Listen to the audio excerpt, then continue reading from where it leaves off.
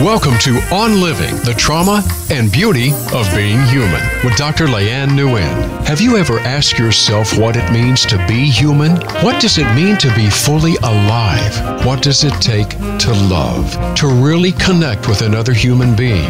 How do we fully engage with and honor the humanity in us? It's time to really talk, listen to, and connect with one another. Come join in the conversation with your host, Dr. Leanne Nguyen. Good morning, everybody. This is Leanne Nguyen speaking to you from Brooklyn in New York. So today, I continue my conversation with Pardis Kebreai. As you know, who tuned in last week, she is an attorney at the Center for Constitutional Right, an organization based in New York City.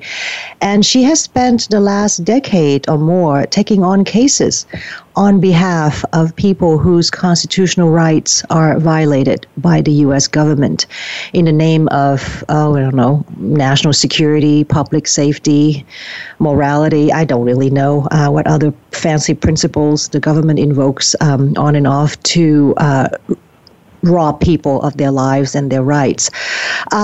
But last week we talked about the detainees at Guantanamo Bay, men, mostly from the Middle East, of Islamic faith, who were caught up in the post-9/11 spasm of fear and rage that the U.S. government wrapped itself up in the pretty name of war against terrorism.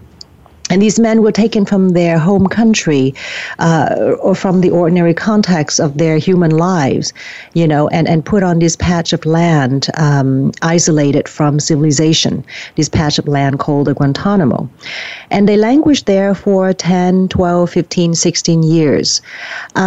So Pardis explained to us last week the legal issues that she and her colleagues face in advocating for these men who were subjected to torture and held and treated as criminals, but not able to access basic constitutional legal means, such as the right to know the specific charges against them, or to examine the evidence that the government has against them, or just the basic right to defend themselves. These men also, she explained to us, were unable to access basic life resources such as human contact, the ability to practice their faith, and the access to their loved ones. Actually, access to any human other than their lawyers. Lawyers who dedicate their time, their energy, their training, their Ivy League credentials to push uphill the Sisyphus boulder of trying to get the government to recognize and enforce and restore the humanity, the rights of these human beings. So can you imagine living for 10, 15 years on an island, plucked away from your life and isolated from all human contact, no voice, no rights, no pursuit other than that of staying alive? And for what? So this is where our conversation ended last week, when Pardis was describing how these men, quote unquote, survive, how they manage to stay human. And so I want to know more. 1 hour last week wasn't enough for me to find out about how these men exist, how they live, and how they manage to stay human, if they do. I want to know how they connect with her, with their lawyers, the only connection that they have to the outside normal world. And I want to know how Pardis connected with them, what she took from her 10 plus years of being with them. Why do I want to know?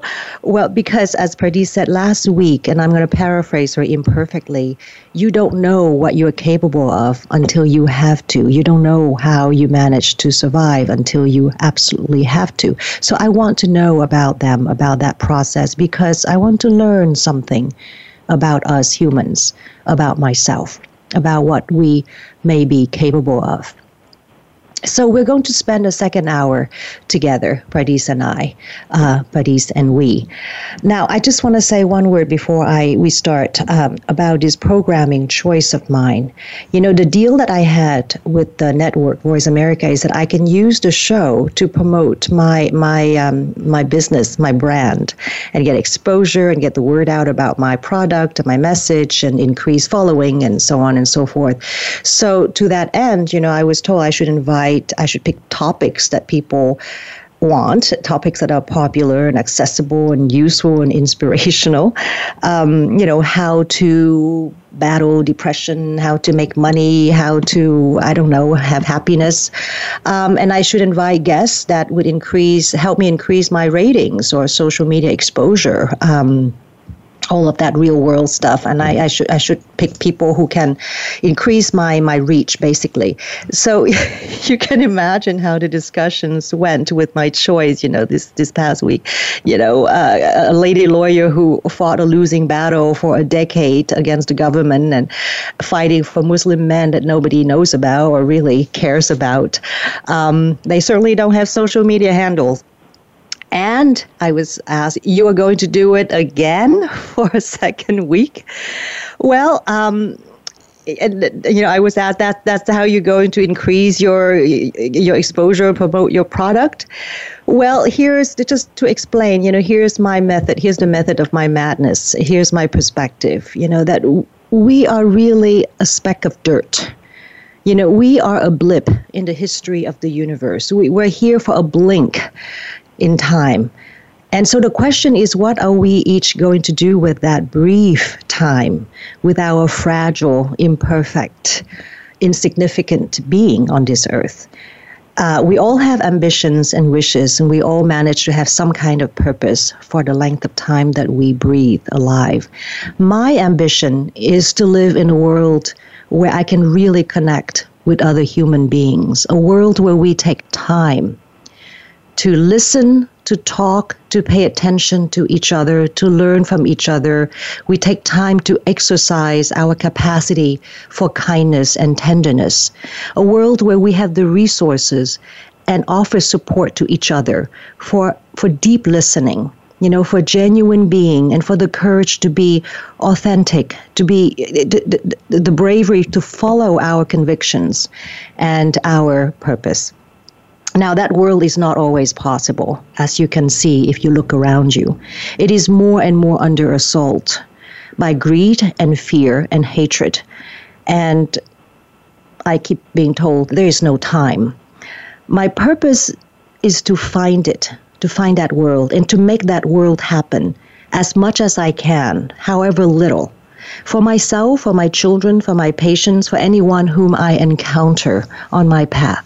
So for 1 hour each week on this radio show, I dedicate myself to that purpose, to that ambition. I indulge in my vision and my passion for the kind of world I want to live in. And so for 1 hour, I get to live in that world, right? I get to try to create for a brief moment the kind of world and connection that nourishes me and that I hope, I believe, should nourish you too, where we pay attention to human lives, where we talk and listen to each other and connect and learn from each other and support each other in what we are trying to do, in the good, the kind, the loving, the meaningful that we each are trying to do in this life.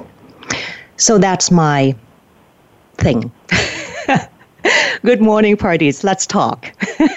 Welcome back. Nice to be with you. Yes, it's so delightful. Can you believe it? Like, right, in this world where of the 4-minute blog read and, you know, the soundbite, we get to spend more time together. No, I appreciate you having me back on, Leanne. Yeah, and thank you for coming back. And by the way, I get the question all the time, too, in terms of the work I could be doing, you know, why these 40-minute Guantanamo? So I relate. Yes. So tell us, why are you doing this? What's in it for you? There's a book, right, coming out or something? Yeah, that's certainly not the money. Yeah, I mean, I am trying to remember our conversation last year. I think it's changed for me over the years because it's been a long time now that I and everyone else who's been at this issue have been doing it. It's been 16 years of the prison, and 14 years since we've been able to be going down and meeting with detainees. So it's changed. I mean, I think I said last week. Initially I was really just struck by the torture. It's really palpable what was being done to these men, and so I think my outrage and it was really terrifying to see, to think about, the power of the government and its abuse and how it was sort of manifesting on the bodies of these men. There were hundreds there at the time, and Guantanamo has held nearly 800 people. So when I started going down in 2007, there were many more people there than there are now, and they had been held for 6 years without rights. Mm-hmm. This was after, the sort of physical torture that we talk about. I mean, we talk about medieval torture by other states and governments, and the barbarity that we see around the world by other countries, and we could think about, the news today or this week and sort of imagine those examples that are being reported. I think it's harder for the public here to conceive of their own government as doing those sorts of things. And I think would you mind but it's just educate us very quickly, because torture is just a word. Would you mind giving some about the practice quickly? Sure. I mean, that's changed too. In the early days of Guantanamo, it looked like very sort of physical, overt, extreme physical force, ways of physically and psychologically experimenting on detainees. There is a whole, for people who are interested in knowing more of the details, the Senate, there's a Senate committee, the Senate Select Committee on Intelligence, conducted a very thorough study of the detention interrogation program under the CIA in the Bush years, during the years of the Bush administration. And there is a whole report of thousands of pages, hundreds of pages of which have been unclassified and are available online, that go into painful detail of what the CIA did to people in their sites under the Bush administration. I have restrictions on what I can say or acknowledge about what has been done to men that I visit at Guantanamo today, who are living examples of this. But those details are in the report. They're just some of those that have been leaked. I mean, just physical beatings, waterboarding at Guantanamo, not by the CIA, but by the military with a client. This has been leaked and is disclosed. Leading people around on dog leashes in interrogation rooms, subjecting them to sexual abuse and humiliation, depriving them of sleep, those kinds of things.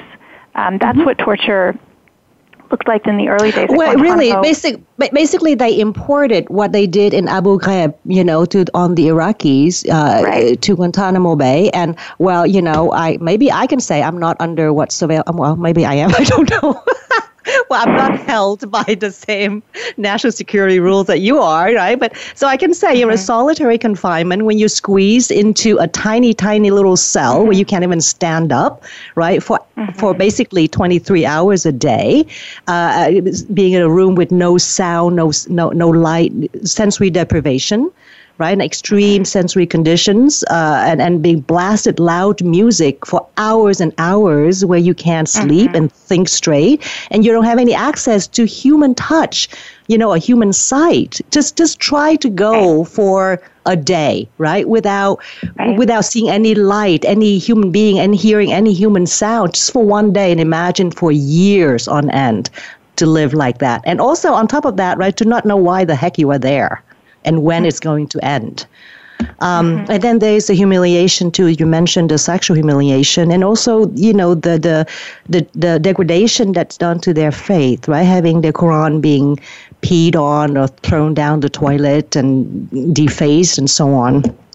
So anyway, right, that's a brief tour. So it looked like those sort of overt things, and just, you mentioned solitary, and I briefly mentioned this last week. I think you can't talk about torture at Guantanamo and solitary confinement in particular, without thinking about or knowing about what happens in U.S. prisons here to thousands of people. So just that experience of being in a small cell that you can touch, reach across if you sort of spread out your arms on all sides, in a box or a cage for 22 to 24 hours a day for years and decades, is an experience that thousands and thousands of prisoners experience here in American citizens. Here.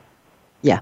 American citizens, foreign citizens, but in prisons in the cities we live in, not remote at Guantanamo, not, out of sight, but here.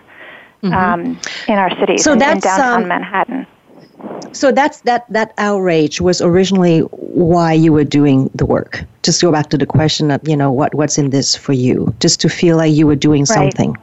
And then? Yeah, I think a response to that. I mean, I think over time, as the population has dwindled at Guantanamo, and there are sort of, today you look around and there are just violations on a mass scale, mass exclusion, mass detention, just huge problems and massive levels of abuse.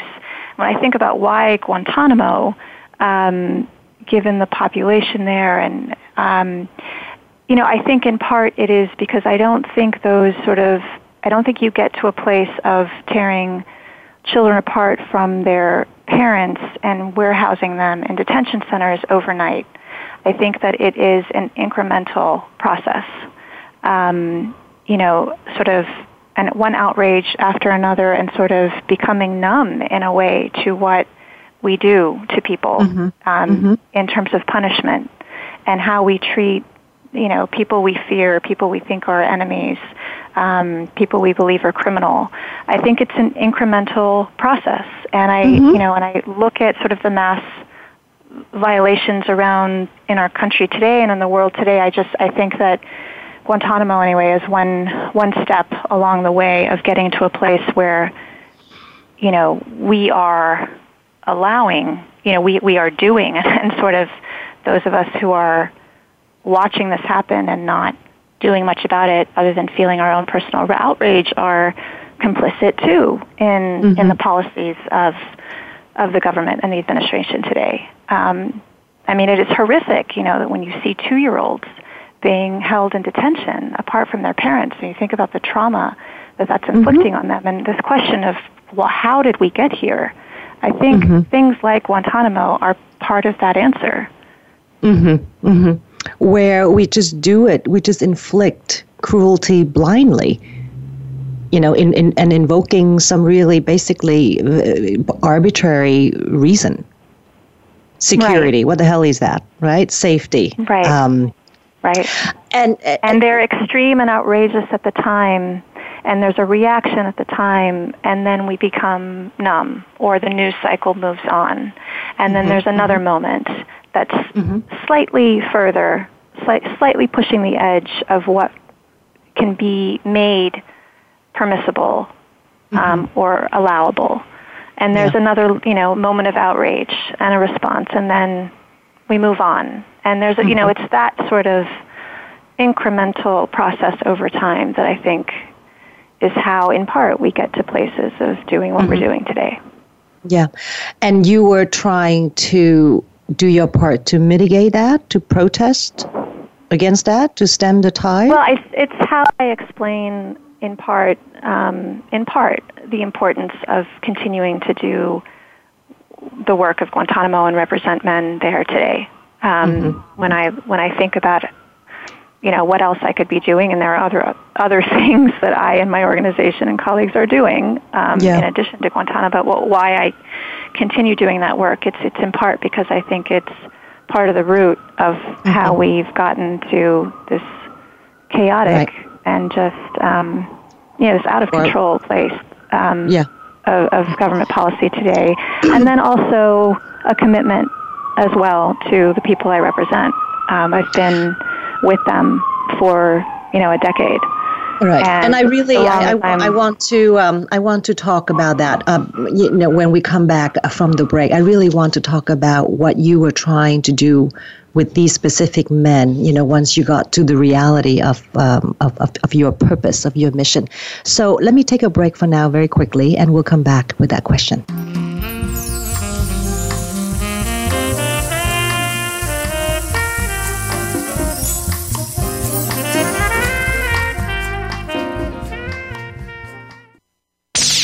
The Internet's #1 talk station. #1 talk station. VoiceAmerica.com. Do you ever feel that you need to make changes but don't know how?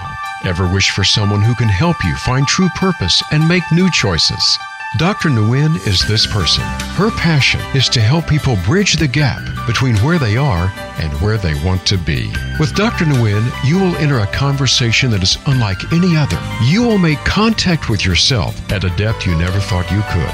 You will give yourself an encounter with new thoughts, deep questions, and a renewed faith in your birthright to live the life you are meant to live. Dr. Nguyen's practice has been available to people from all over the world, across cultures and identities. She has built it as a lighthouse and a safe haven to give the deep support and clarity so you can fulfill the promise that you once made to yourself to live your purpose. Whether you are in New York City or anywhere in the world, visit her at drleanne.com. You can also contact her for a free consultation, in person or on Skype. The website again is drleannh.com. Do you think about what you really want? Are you looking to change or perfect your environment, your value, your life? We can help. Tune in to Everyday News with the Blantons. Hosted by husband and wife team Mark and Dr. Latasha Blanton, our program will help you find the answers to make the changes in your life with inspiring guests that can help you find your sense of place in the world and how you view it. Listen live every Monday at 9 a.m. Eastern Time, 6 a.m. Pacific Time on the Voice America Variety Channel. Streaming live, the leader in Internet talk radio, VoiceAmerica.com.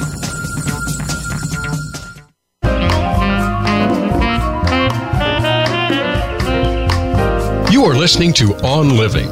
To reach the program today, please call 1-866-472-5788. That's 1-866-472-5788. You may also send an email to ldnguyen.phd@gmail.com. Now back to the show. Here again is Dr. Leanne Nguyen.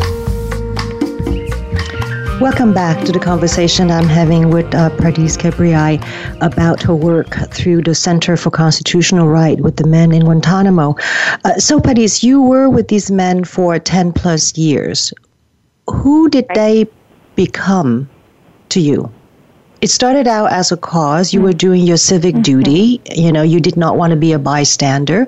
And then you would fly down there regularly and then spend time with them. You were the only emissary from the real world. And so who did they become? Who are they to you now? I think the reasons why I got into the work, of course, the reason why each of us chooses to do anything, there are professional and sort of personal ways that the work connects to you or can connect to you individually as well. So I think there's part of that, just in terms of wanting to or feeling compelled to challenge U.S. government abuse in the national security and sort of foreign policy realm.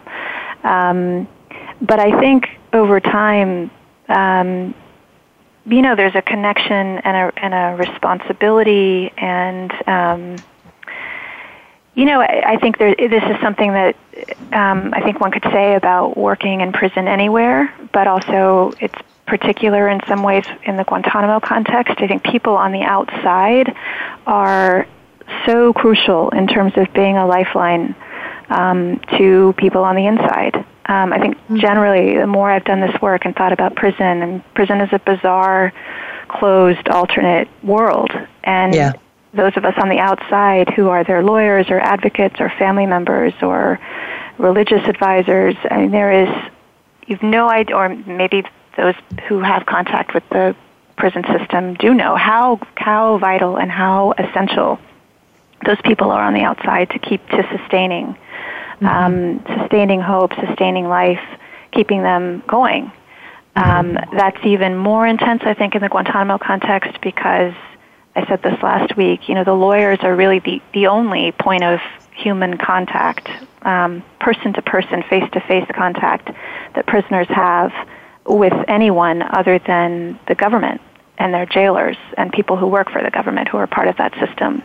So there's something, weighty that goes with having started this work and representing men from the beginning and feeling like, we kind of can't stop until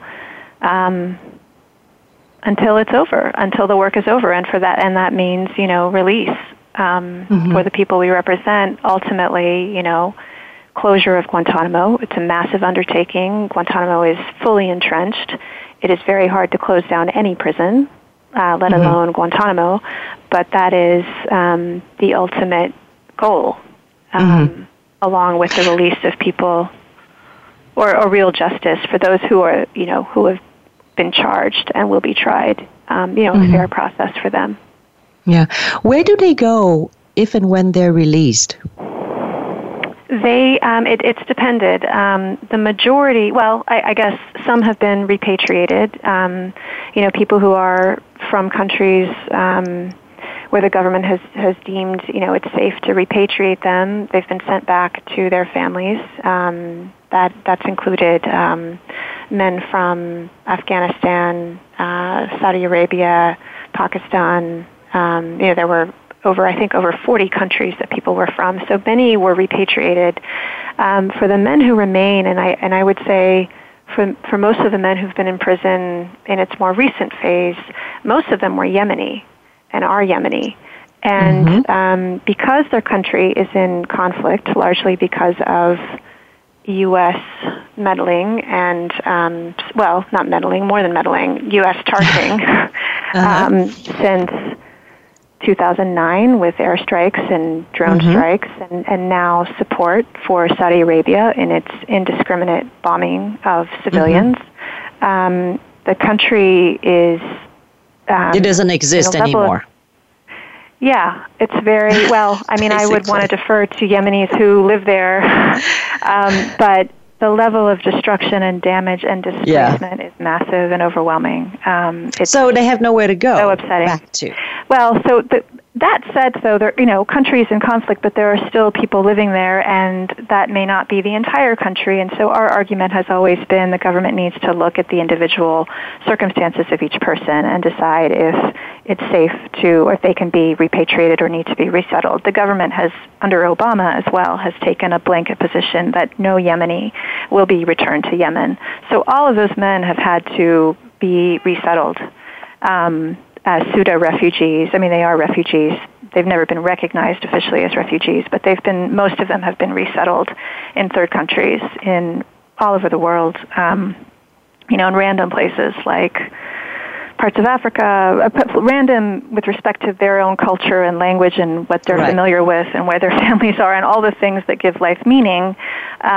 It's very random and arbitrary in that sense. So they've just been sort of literally dumped in countries around the world and left to try to pick up the pieces on their own. And that's that itself, the way that the Obama administration had released and transferred and resettled people is itself, a whole segment you could talk about in terms of the lack of any reckoning or accountability for what was done to those men.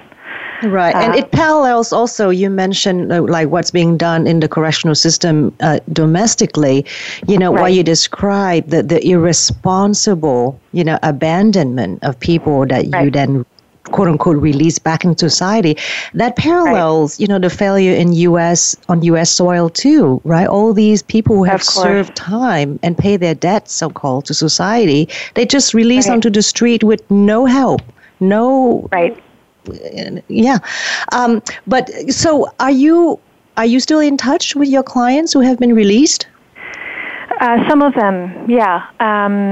I talked about them before, a father and son who were Syrian and were detained at the same time in Guantanamo, though they were held apart the entire time. The years that they were held in Guantanamo, they were separated, not allowed to see each other.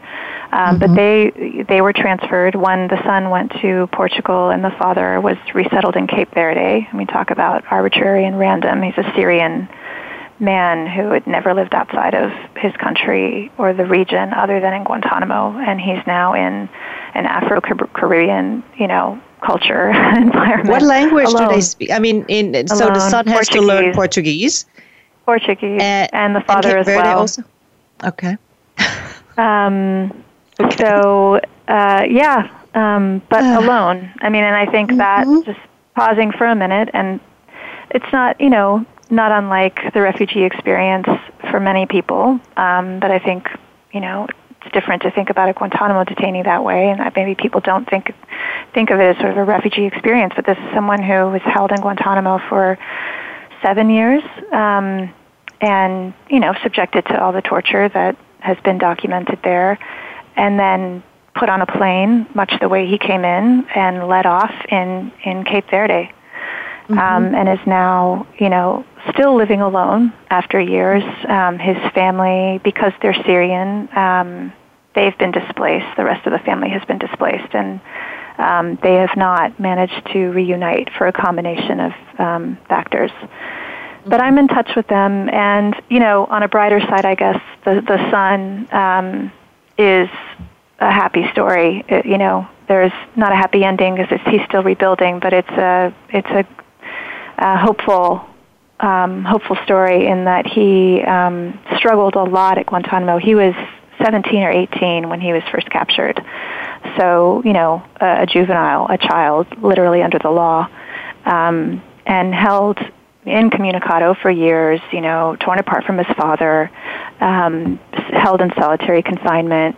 When I was meeting him at Guantanamo, he used to sort of beat his head against the walls. It was literally losing his mind. He was transferred in 2009, struggled a lot in Portugal because he was alone. His father was still in Guantanamo. The son went first, and that was part of the cruelty of the government, was not only holding them apart in Guantanamo, but transferring them separately and to separate countries and at different times, and the son went first, so it was agonizing for him to leave his dad behind. And he really struggled in the first months of his resettlement and even the first years. But today, he is, it's 10 years removed, 9 years removed, which is just remarkable. And when we talk now, I don't think of him as sort of my client, the former prisoner. It's really, he's just himself. And he has a family, he has children, he speaks Portuguese fluently, he's working, there's a life. And so that is really hopeful. And I think that's happened for some men, particularly those who've been able to reunite with their families or have happened to land in a good resettlement country. Good meaning that, there was support by the government to help them reintegrate.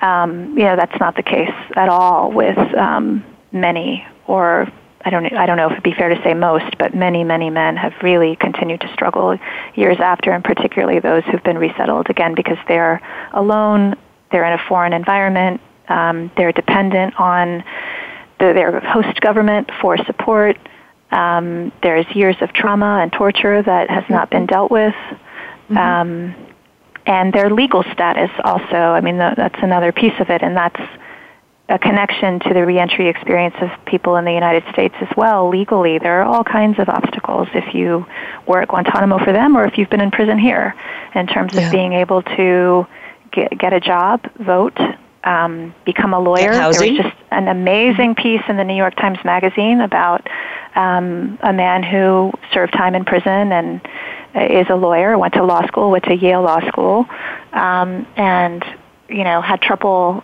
passing the bar or getting admitted to the bar because of his conviction. Right. Based on a crime that happened when he was a teenager. Mm-hmm. So, but so a lot of former Guantanamo detainees continue to struggle in terms of the legal barriers to work and visas. What about you, though, Pardis? I'm sorry to put the spotlight on you. You're talking about what becomes of them and, what they do now. What have you taken from your relationships, from your connections with them? How has it changed you, even in a small way? I think it's made me think a lot about resilience in them and in myself, and what it takes to continue to try to be resilient. And the ways, and this is, we were talking about this before, not just the beautiful ways that, people make movies about, but the harder ways, the ways it really can distort you, can distort one's personality, can distort one's view of the world. I think there's been that distorting effect on my clients, and even, Can you give an example? Lawyers. Well, with respect to clients, I'm thinking of a particular conversation I had with someone a few years ago. This was still under the Obama administration, and we were talking about the Obama administration's so-called plan to close Guantanamo, which meant it was really just to transfer some number of men who the government had approved for transfer for release, and then bring everyone else who was left to supermax prisons in the United States. Mm-hmm. So it wasn't really a closure plan. It was just sort of a relocation plan. And I was talking to him about the prospect of not being released and just being put on a plane again, only to be brought to another U.S. prison here. Mm-hmm. And I was sort of saying, I imagine that would just be the last straw for the people who remained, that would sort of break them. And anticipating, major crisis. And he kind of, he surprised me because he said, actually, no, we'll survive. We've been through everything, and we will survive this too. And I just thought a lot about that, that they wouldn't be broken and they would survive, but just thinking about how they would survive and what that would look like, and the sort of distorted and bent ways that people manage mm-hmm. to try to make it, but without, so short of fully living, mm-hmm. So that was sort of an example to me of survival and resilience, but sort of what does it mean, right? In such a contorted way, right? Mm-hmm, mm-hmm. Right. And I want to ask you to think a little bit. We're approaching our second break in a couple of minutes. But so you've been thinking a lot. May you think about that notion of resilience for yourself too. And I wonder if it has changed the way that you approach life. The way that you view your time through this life, from watching these men, from watching them grow up and grow old, right? So is it a fair question to ask you and ask you to tell us when we get back from the break? Sure. Okay. All right, folks. We're just gonna take off for a couple of minutes, and we'll be back with Pardis.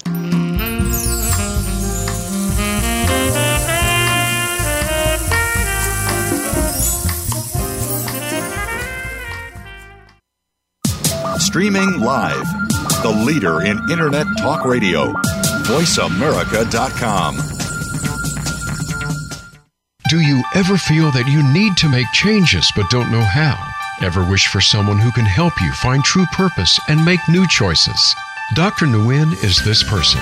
Her passion is to help people bridge the gap between where they are and where they want to be. With Dr. Nguyen, you will enter a conversation that is unlike any other. You will make contact with yourself at a depth you never thought you could. You will give yourself an encounter with new thoughts, deep questions, and a renewed faith in your birthright to live the life you are meant to live. Dr. Nguyen's practice has been available to people from all over the world, across cultures and identities. She has built it as a lighthouse and a safe haven to give the deep support and clarity so you can fulfill the promise that you once made to yourself to live your purpose. Whether you are in New York City or anywhere in the world, visit her at drleanne.com. You can also contact her for a free consultation in person or on Skype. The website again is drleannh.com. Are you finding your frequency?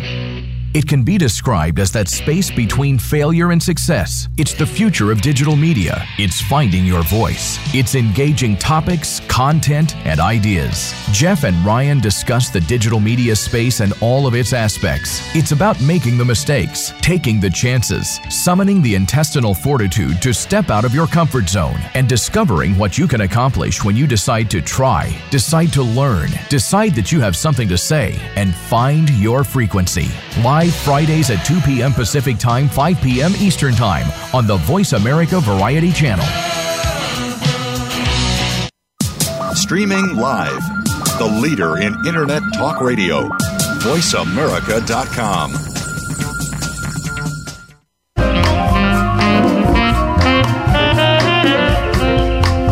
You are listening to On Living. To reach the program today, please call 1-866-472-5788. That's 1-866-472-5788. You may also send an email to ldnguyen.phd@gmail.com. Now back to the show. Here again is Dr. Leanne Nguyen. So, Patties, I am very curious about your process of living and how you let yourself be touched, right, and changed by these men. So, do you know how you were changed in terms of how you live as a result of knowing these men? I think your question just was making me think about literally the feeling I have when I leave prison, when I leave Guantanamo, and the relief I feel, to be frank, to walk out of, I go to the federal Supermax prison in Florence, Colorado. It's called the ADX prison, to see someone who's serving a life sentence there in solitary confinement. When I leave that prison, I am always grateful to feel the sun on my face, because it literally, you descend down 2 floors to get to the meeting rooms. Half the prison is built underground. It holds over 400 people in small boxes for 22 to 24 hours a day. So there is a level of relief and gratitude I feel every time I leave, and that's just honest. And I feel that when I get on a plane and I'm leaving Guantanamo. And then that is followed by, the more I've done this work, I haven't really gotten used to what I see. I mean, I haven't gotten used to going to prison to meet with clients or used to their conditions. And I think what that's actually just happened is deeper and deeper disbelief, kind of, and even terror at what those conditions are like and what we do, what conditions, 2.3 million prisoners in the United States live in. This idea of putting people in, disappearing them kind of in these structures in our cities and towns and territories all over the world, and creating this sort of alternate existence where they are just removed from ordinary life and are confined. The idea of confinement really terrorizes me, actually, and I think of it now on in just the scale that we do it on, in terms of just prisons across the country and around the world. So I think it's just made me do that split screen a lot of just the movement and freedom that I have, and alongside the confinement of my clients and imagining that for so many thousands and millions of other people.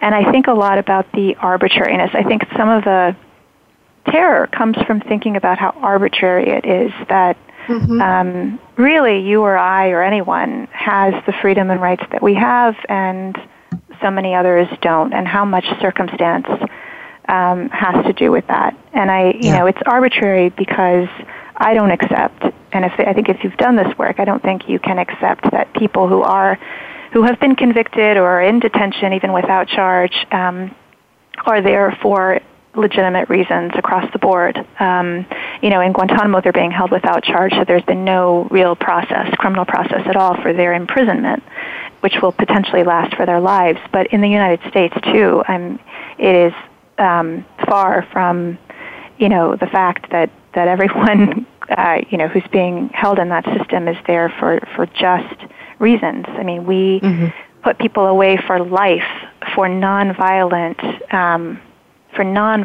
offenses like, being a middleman in a drug crime or writing, 3 bad checks. So when I think about just what the law allows, not just, again, at Guantanamo, it's about lawlessness because the government's position initially was that, the Constitution didn't apply and these men didn't have rights and couldn't go to court and they're being held without charge. But when I think about what the law within the United States allows and legalizes and how that sort of sanctions, provides a sort of legitimacy of this veneer of legitimacy to imprisonment, it doesn't take away, I guess the point being, from the real arbitrariness of imprisonment here. And so I think a lot about, just the randomness of the fact that you're talking can move about and others can't. Right. I mean, you're talking about at the most basic, visceral level, the meaning of freedom. Like the freedom to breathe in the fresh air, to turn your face to the sun at that most basic level. And also, I want to know, what about when you leave and then what about when you make contact with the human world? Does that change also from your, because of your experience with these men? Mm-hmm. You're talking about making contact with the free physical world. And I'm curious about what is it like, when you go back home or to your office or just to the normal world of New York. Is it disorienting to interact with people? It's initially disorienting a bit because with Guantanamo we can't really talk about so much of what happens in the prison and in our meetings because of all the secrecy rules. But I think actually what happens is that when I get back and with distance again, things sort of return to normal, and I sort of am in my routine again, and that sort of visceral feeling that you were talking about of recognizing my freedom and the terror of not having freedom, literally not being able to move, and being confined on a patch of land for years and decades and life, that visceral terror, I think that dissipates when I leave. And I think that's part of how imprisonment in the United States and Guantanamo have been allowed, how they're able to continue to exist, is because of the lack of closeness, the lack of proximity to those places, and how it really does become sort of out of sight, out of mind. Even for lawyers, even for advocates who go down, there is a different intensity of feeling I have when I am sitting across the table from someone in a meeting room or in the prison or driving away from it or flying away from it than I do in my apartment in New York, where it's just normal life. And that is, that's part of the challenge, and I think part of the problem is that most of us don't see. We never get close at all. I mean, we may read about it, or we may listen to an interview like this, but we never really get close, and it takes that proximity, I think, to trigger that visceral feeling, and then that triggers, I think, the feeling of needing to do something about it, or sort of finding it intolerable that people would exist in those conditions. Yeah. What do you... how do I phrase the question? What do you observe of how these men held on to their humanity? What makes them human? When you interacted with them, when you talked to them and sit across from them, what made them recognizable to you, as people? After all that they had gone through, after everything that they were still living in, what was the one element that still made them human to you? Right. Leanne, it's a funny question to me because they're people. They're people to me. And I think the question comes from, and you're not the only one who's asked it. I was at a prisoners' rights conference a couple of weeks ago, and another lawyer who goes to prison in the United States regularly heard about Guantanamo, and he said, oh, well, what are they like? Because there's this image of these men that is, superhuman, super predators. I mean, they've become... Well, no, I'm not talking about that. I'm not talking about the criminalizing effect, but just the fact that they have been so dehumanized, so beaten down and stripped of all the normal things, right, that we rely on to stay alive and to be human. So what do they hold on to? How are they... what is the thing that they are still able to keep alive in their relationship with you, in their being with you? Well, I think this goes to just the innate instinct to survive that is so strong and deep in everyone, whether you are fighting illness, or, in prison, or in the middle of a war zone, or whatever it is. I think it is so strong. It's innate. And so I think that it's different for every person there, but, there's just a will to live and survive that continues for most of them. Even those who say they are hopeless and have given up. I mean, I have a client who has said that to me, but he's still getting on the phone with me, and he's still meeting with me, and he's still part of a petition in court. So it's still there. I think ways of asserting that will are also important. So things like protesting have been really important, actually, despite the risks to health. And I'm thinking about hunger strikes that people have gone on. There's been risk to their health, but I think that basic act of asserting one's will to live, even in that way, is part of showing that you're still here. You want desperately to stay alive. You are still trying to be heard. I think in those ways I've seen it. I'm thinking also about a particular man who several years ago the government had cleared for a release and had offered him resettlement. He was Yemeni, offered him resettlement to a third country in Europe. He couldn't go home. He refused to get on the plane. He refused release at that time. Because his will to live actually was so strong. And it was written about in the press as sort of, they had psychologists on who were sort of analyzing him from a distance and saying, well, this must be learned helplessness. There must be something wrong, because how could you be in Guantanamo and refuse a chance for release? I had met with him and we talked about this, and I wanted him to get on the plane. But the fact that he didn't, to me, was not... wasn't a mental defect. It was actually asserting that life to him meant being with his family after years of having been in Guantanamo, and the idea of being resettled in a random country where he would be barred from seeing them wasn't living to him. And so he was going to hold out to try to have the life that he deserved and wanted. It was a way of asserting his rights. So in that sort of distorted way, it meant that he went back to his cell. But to me, it was actually an act of will, an expression of will, or an assertion of will, and a desperate expression of wanting to have a meaningful life. And for him, he was eventually released to his family.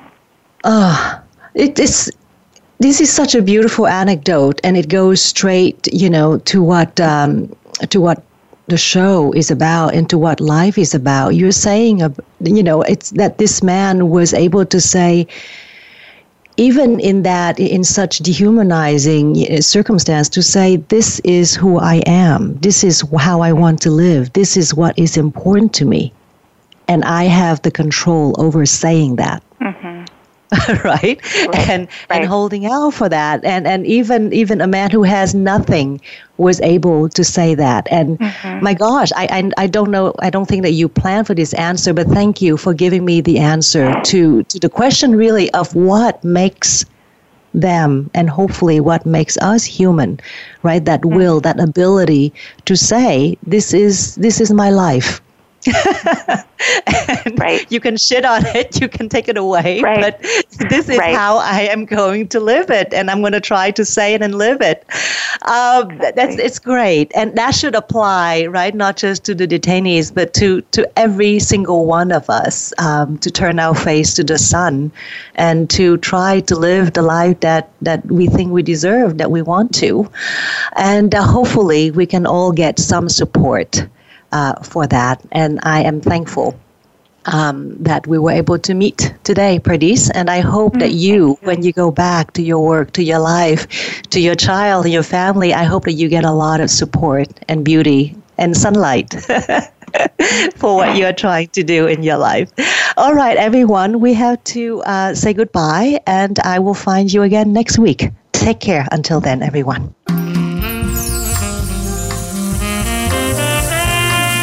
Thank you for tuning to On Living, the Trauma and Beauty of Being Human. Please join Dr. Leanne Nguyen again next Thursday at 8 a.m. Pacific Time and 11 a.m. Eastern Time on the Voice America Variety Channel. And enjoy being alive.